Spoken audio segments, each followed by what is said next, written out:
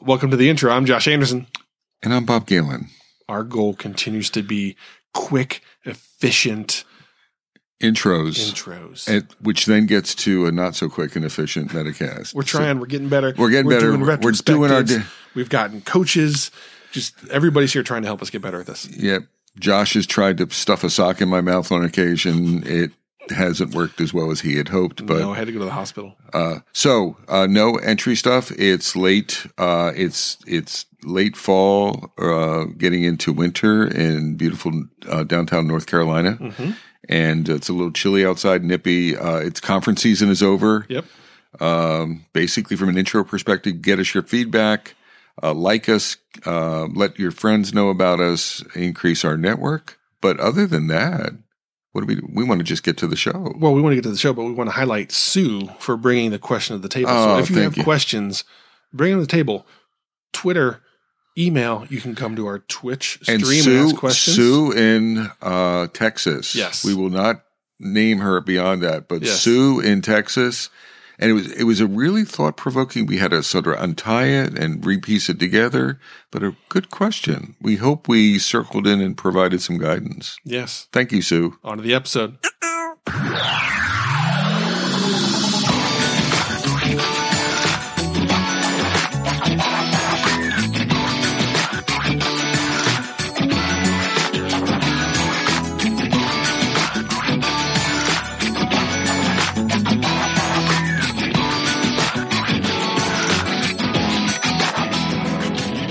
Welcome to the Metacast. I'm Josh Anderson. I'm Bob Galen. Dear Lord, that was so loud. I'm ready. You ready? I'm ready, baby. Bob's ready. I'm ready. All right, so we've got a topic from... Well, be still my heart. I mean, how could we start the Metacast if we didn't have a topic? All right, I guess I won't say the obvious anymore. I'll just stop saying my name then. No. I won't even mention Metacast. I'll just be like, I'll just start talking. Because it's obvious that we're the Metacast. It's obvious I'm Josh Anderson. It's obvious you're Bob Galen. It's obvious we're going to talk about a topic. Oh, no. No. We'll just skip all the obvious stuff. We'll just skip it. I'm done. That's it. Maybe we won't even talk at all. I'll just write it like, yes. The Metacasters, I'm joking. I'm dying here. I've offended him. So, God, please, Josh, for the love of God, please explain our topic. Oh, are we allowed to talk about the topic now? Not allowed to. Please, I'll pay you. I'll break into my wallet and give you money if you'll please share it. Oh my gosh, share it, please. I'm on my knees. Oh, and this is how the day's been, my friends. This is welcome to Tuesday and Share Care. It. Okay, our topic. What is it, Josh? From Fire Sue is about bringing on new teams and dynamics around that. And you bring people on and you tell them they're the best and brightest. But what happens to the people that are on your team that already think they're the best and brightest? How do you manage those expectations and relationships and personalities as you bring on new people and you have existing people on your team and the dynamics? Just life happens. People have emotions and fears and concerns. And who's the star now? All those questions. So all arise. of that, so sort of people and capabilities. And I think this would be in a growth mode. So we're hiring. Yeah, right. We're building. We're building teams. We're moving people from team to team would be a variation on it. So all of that stuff of we're growing as an organization. That's a great wrapper that we're growing as an organization and cheese is being moved. Whether you're moving to a new team. What the hell did you just say? Cheese is being, I know the reference, but what I'm at, yes, Bob. It came from you. What? I didn't read the book, right? We talked about me and reading books. Like I didn't read that book, but I know the reference. You know the reference. I fully understand it. Okay. I may have skimmed it. What kind of cheese is it, do you think? Do you think it's like smelly cheese or? No, I don't mess with smelly or like cheese. Swiss, it's like Swiss cheese or cheddar? Cheddar. If you're in the Northeast. Enough of that. Our poor listeners that just want us to get to the topic. All right. So can I start? Please start. Let me kick it off this way. I think there's like a meta.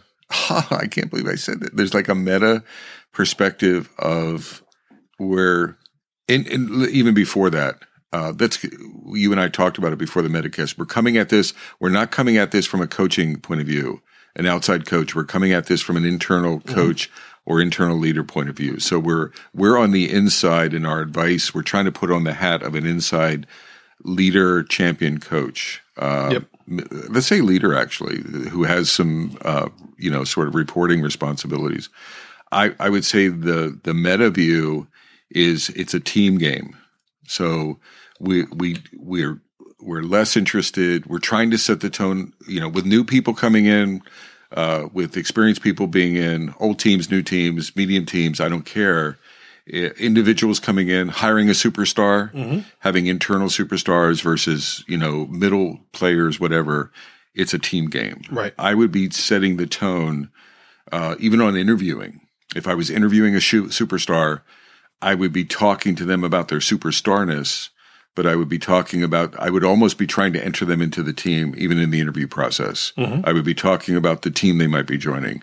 I would be talking about our team philosophies. I would be talking about what makes an excellent team from our point of view, what we're proud of. When we're proud of a team, what are some of the dynamics that happen in that team? How do superstars fit? Not so much their name, but how do they fit? How do they complement, like complementary skills and players? So to me, part of it is from a leader setting the culture perspective. I would be very careful and very crisp and be constantly talking about the team nature of the game while still honoring, not losing the individual. So I don't want to lose in sports. I think the sports coaches do this pretty well. It's a team game, but they still have to recognize that you have stars. So you can't ask a star to subsume themselves totally into the team, right? Because they're going to get paid differently, et cetera. But it's like 80% team, 20% people or something. And I'd be trying to set the tone for that. What do you think? Is it right, wrong? I think it's similar to the thing I've said many times around being intentional with culture. Yeah. And never stop talking about it. From the moment somebody walks in the door, they should hear that team-centric culture from you, from your team, from everybody else that's a part of the hiring process. They should hear it during the hiring process, when they're onboarded, every regular meeting you have as a group together, one-on-ones, all of those things. It needs to be a constant topic of conversation in multiple venues and multiple channels. So that way everybody's aware of the expectations of who we are and how we operate.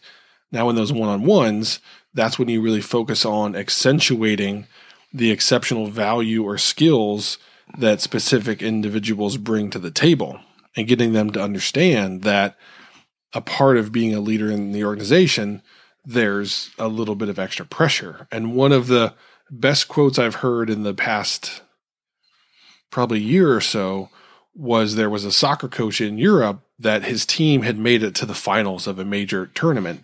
And he started off the pregame speech by telling them pressure is a privilege. It's a privilege to be in this championship game. Yes, there's a lot of pressure, but it's a privilege. We've earned it. We're here for a reason. So it's a privilege to have the pressure of being a leader. And so now what are you going to choose to do with it? So that's where that next level coaching comes in from us, is getting people to understand what a good leader looks like. Because unfortunately, so many people have more poor examples of what a leader looks like than a positive example. So they're trying to emulate a leader that was predefined in another company that they were at, and that's what they think a leader is. Now you have to help them shape and understand what a leader means in a team-centric organization. Right. It's not yelling, it's not demeaning, it's not putting people down, it's building people up, maybe even taking the back seat and pushing other people forward so they can grow. Those are some of the lessons and difficult coaching opportunities that you have in these situations, is you have to undo some of what many people think a leader is because they've had poor examples set before them. I mean, you made this point. I think it's an important one, like one-on-one. You emphasized. So where we do, one of the areas we talk about individuals, it's not the only area, but in the one-on-one. So we set up this team-centric culture. In football, I think they give away game balls or something, which is in the team, there's someone who did something extraordinary. Yeah. So you're recognizing an individual. I think that same analogy could work, right? So there's holistic group-based individual recognition as part of emphasizing the teamwork. But the game ball is relative to what effect you had on the team, I think. It wasn't you. Like if we lost, I don't know. It's usually if you lose, game balls aren't passed out. Yeah, right. It's we won, and what part someone, and I always notice that when someone gets a game ball, the team sort of roars, right? Because it's self-evident that they played that part. But behind that, then it's really one-on-one. So if we had 80-20, the 20% is the power of those one-on-ones. This would resonate with millennials. Like we're coaching employee development, employee growth, employee development plans, coaching. At an individual level. So you're really emphasizing that behind closed doors, if you will, right, in one-on-one. Yeah, and I try to accentuate the praise in public, punish in private. Right. But I really, those are two sides of the coin, but I really try and force myself to praise in public.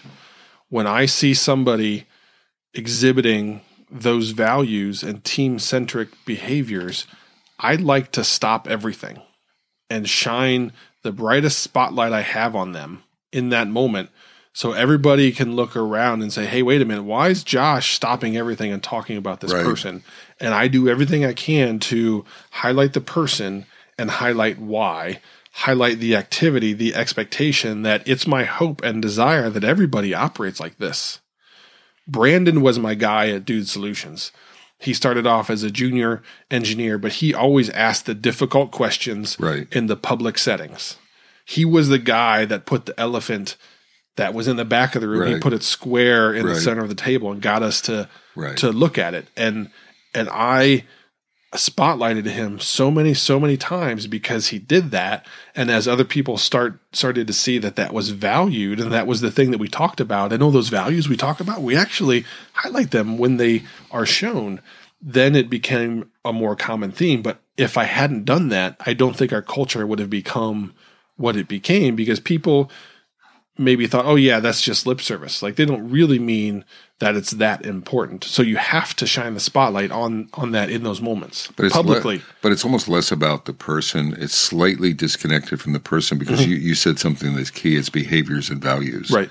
So it is the person, but instead of, Bob Galen, because he's a brown noser, or he wrote something artificial like lines of code. Yeah. It's not that. Bob exhibited. So it's Bob Galen, and then it's behavior and values.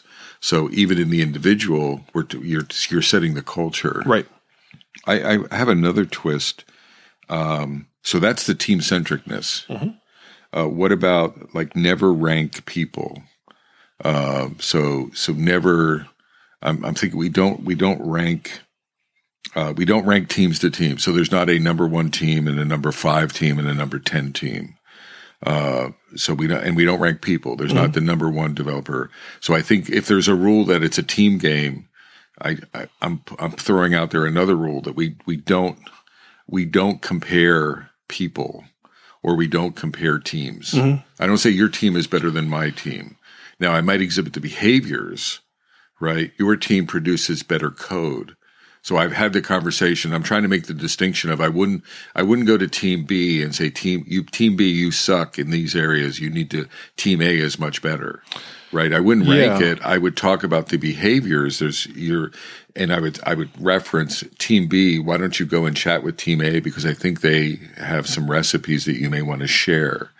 So there's indirect references, but not direct comparison. Yeah, one of the things that I was taught pretty early in my management career is never compare people to other people. Yeah. That doesn't, while in your brain you're doing that, never put that on the table in front of an individual and say, Bob, I don't like the way you write code. I like the way Sue writes code. Exactly.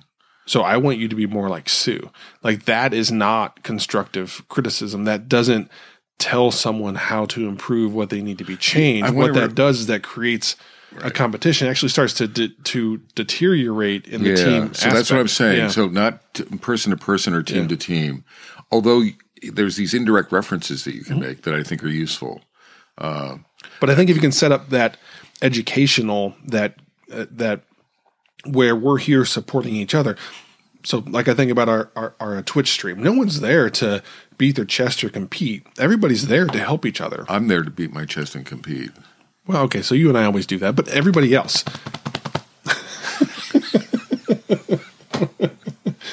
Why were we not recording this on video? Let me do that on a... Oh my gosh, he's going to hurt himself. There you go, Metacasters. I just beat my chest. Now, let's get back to point. Come on, Josh, get back. You were saying something. I can't get back to point. I don't even know what I was saying now. I was going to ask something. This is sort of off track real quickly, but it's something. So and I'm looking for not validation, but I'm looking to see if I did something wrong. Yes. Because I've been torn by this. When I've done performance improvement plans, not agile PIPs, but just PIPs in general. So in traditional context or in agile context, when I've done a PIP with a person as a manager, I have referenced someone to another person. That's my one exception to that rule. If I've wanted to give people role models, not negative role models, but if I say, Josh, your coding quality is terrible, and it's like, how do I quantify that? I have used people, and Jim, I've given folks some examples. Yeah. Sometimes I've tried to use them as mentors, like go sit, you're on a PIP. I can't pair with you 100% every day. Your code quality is struggling. Jim does a good job of TDD and Sally does a good job of TDD. That's what I'm looking for. Could you go try to figure that out? I think so. I'm wondering if that was unhealthy of me to do that. It feels dangerous, and your wording would have to be super smooth. You have to be very careful with it, right? And I have been. That to me, that was one of the early golden rules I was given of just like never do this. There's nothing. No. That comes out I'm very of it. careful. But I broke that golden rule. I'm just looking for your reaction. What do you think? I think because I respect you as a leader. I wouldn't do it. Okay. I just wouldn't do it. Yeah. But what I would do is coming out of that is I would sit down with them and I probably would put it on them. I would say, okay, who in the organization? So discover from them. I could see that. Who in the organization do you feel does this well that I could set some time up with the two of you to work together and get some support, some mentorship. I got you. So that is a variation. I would go in that opposite direction, just because, again, it was beat into my brain. I think I screwed it up pretty early in my career. So they're like, okay, Josh, never do that again.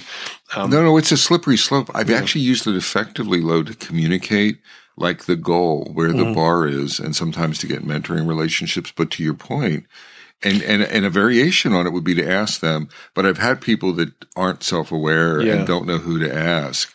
And it's sort of providing. So that's a but I'm going to give you a contradictory and potentially harsh criticism. Are you going to critique me? I am. Do I need to let me get ready? Yeah. Kind of. I'm all hunkered down. Okay.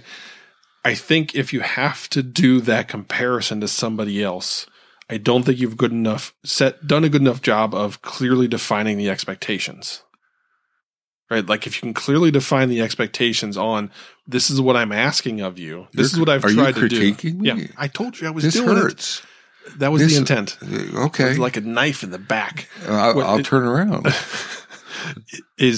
That's what I've tried to do is that if I have to point to somebody else and say that's what good looks like, then I don't think I've done a good enough job of explaining what good looks like. Okay. Like if I have to rely on somebody else to illustrate the point for me, I feel like I haven't done a good enough job of clarifying that. And so maybe that's when I need to look back and like, okay, so who else is wrestling with the same thing? That if I did a better job as a leader painting that picture that everybody had a common understanding, then maybe we wouldn't have this problem. So to me, it feels like when you point them elsewhere, it's like, hey, I didn't clarify, so they'll go clarify for you. No, that's not what so I'll take the criticism. And I know what you're saying, right? It's like reference stories. Yeah. User story, reference stories. They help. Reference stories help sometimes. Yeah. And again, the reference here is a PIP. Someone is struggling, no matter how well. they're in a bad spot. So I'm trying to give them a reference story. But you've made me think. That's why I brought it up. Don't hurt yourself. Let's get back. So never compare. So what does good, I wrote down like, what does good look like?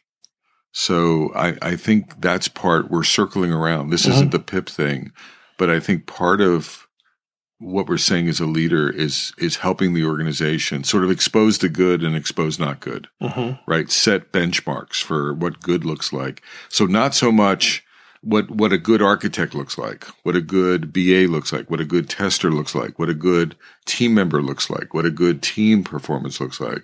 So I think there's another meta thing. Yeah. I focus very heavily on. So what's your reaction to that?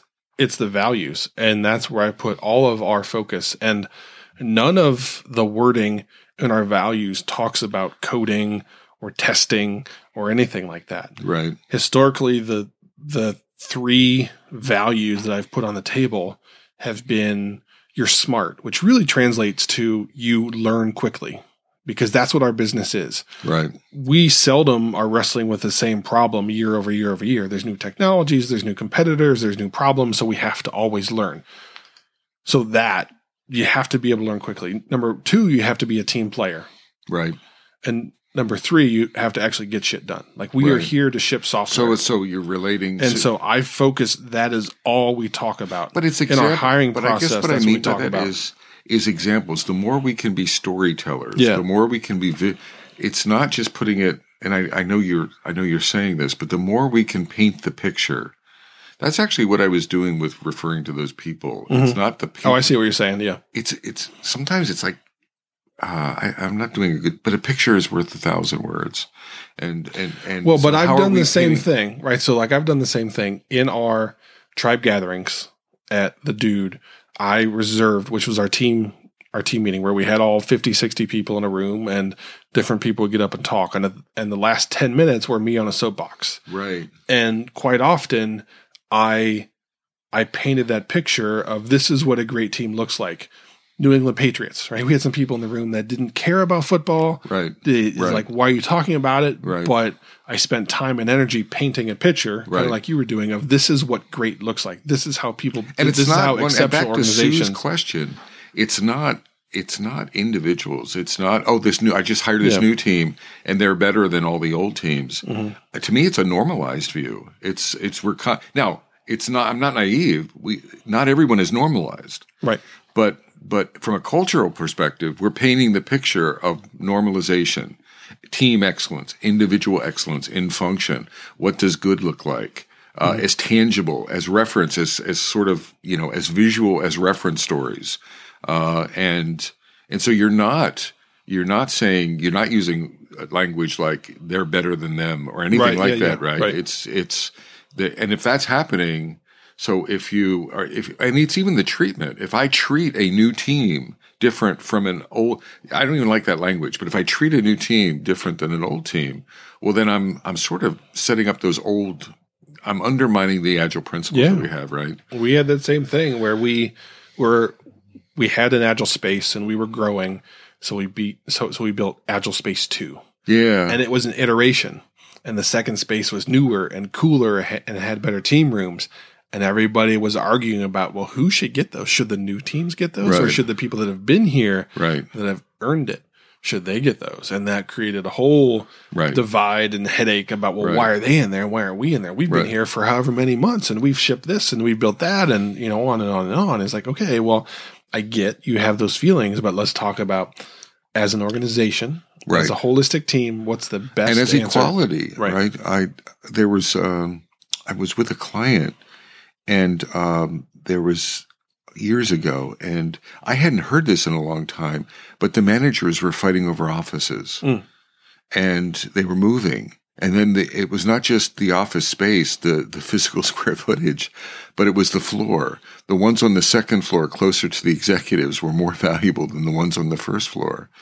And I was thinking to myself, this is just that old sort of, we're equating value to org chart. We're equating a value to title. We're equating a value to our office that we have. Do we have a window? Your office has a window. Mine doesn't have a window.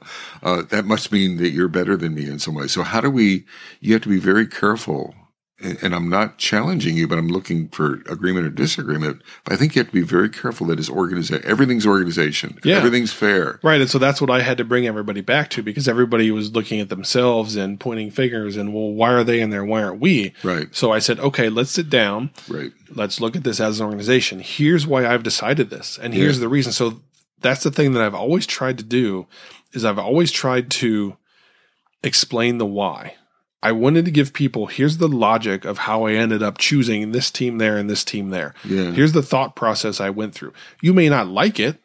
That's fine. I'm not asking you to like it, but I'm telling you this is how I got there. So there's something that's not on my list. So you bring up leadership transparency, and that's so an ultimate mindset of fairness, but the real world isn't totally fair. So I can't physically give everyone 401 square foot, Right. with 5 pencils and a little pencil jar. There may be, there's no more pencils anymore. There's now pens.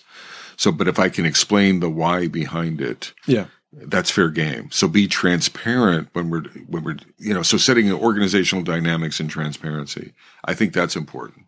One of the things because we can't, we live in the real world. Right. We're not in a video game where you can carve things out and everything's equitable. All the it's time. not Sim City where I can architect every building to be perfectly square and every floor to be exactly the same size. Did you just use like a game like Sim City? I like that reference. I even know what that is. You do? I've never touched it. Oh, Sim City's fantastic. But is it? I've never actually used it, but I know, I at least know what the hell it is. I'm proud of myself. Yeah, congratulations. Okay, you're welcome.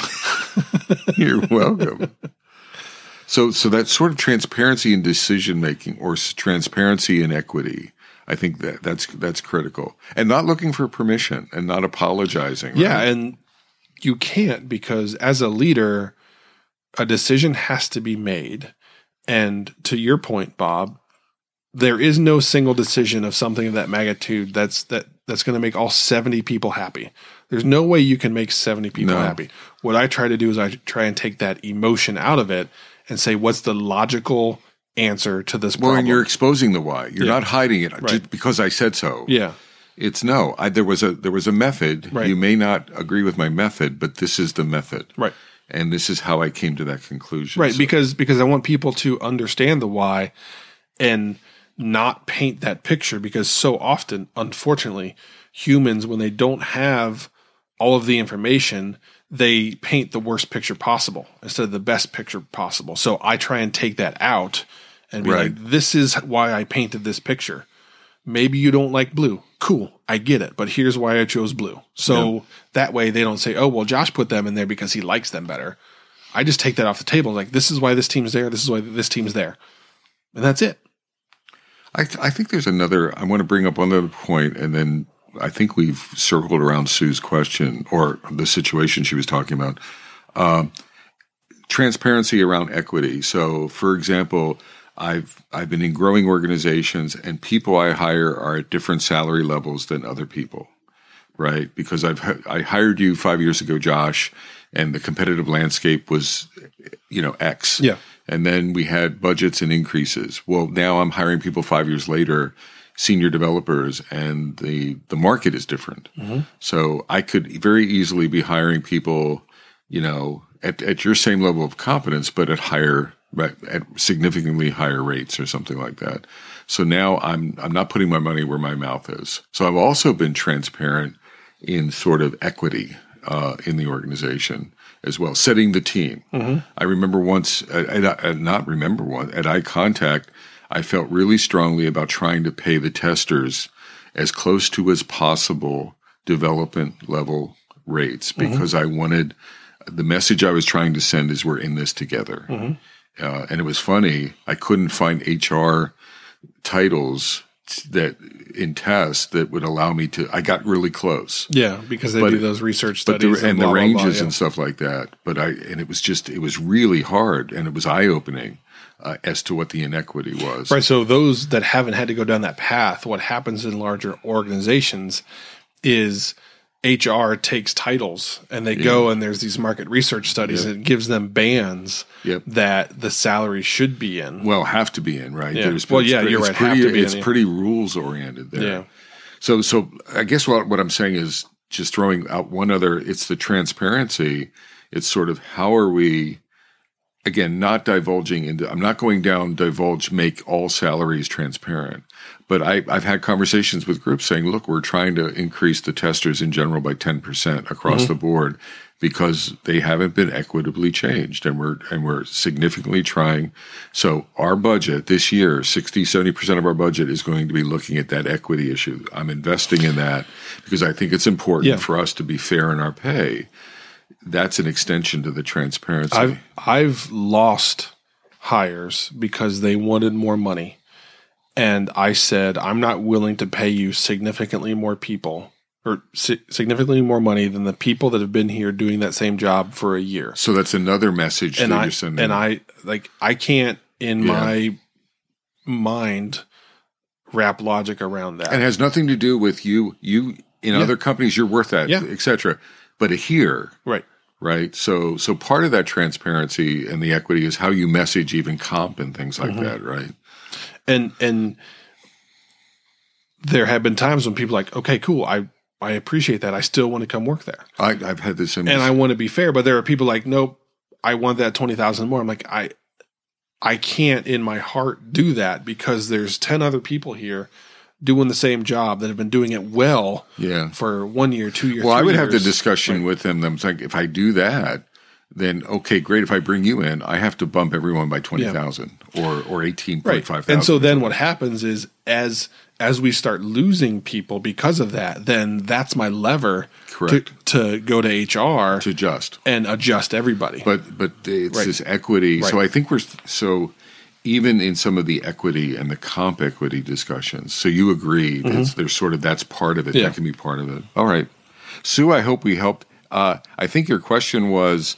It was more so, this is the situation that I'm seeing. What do you think?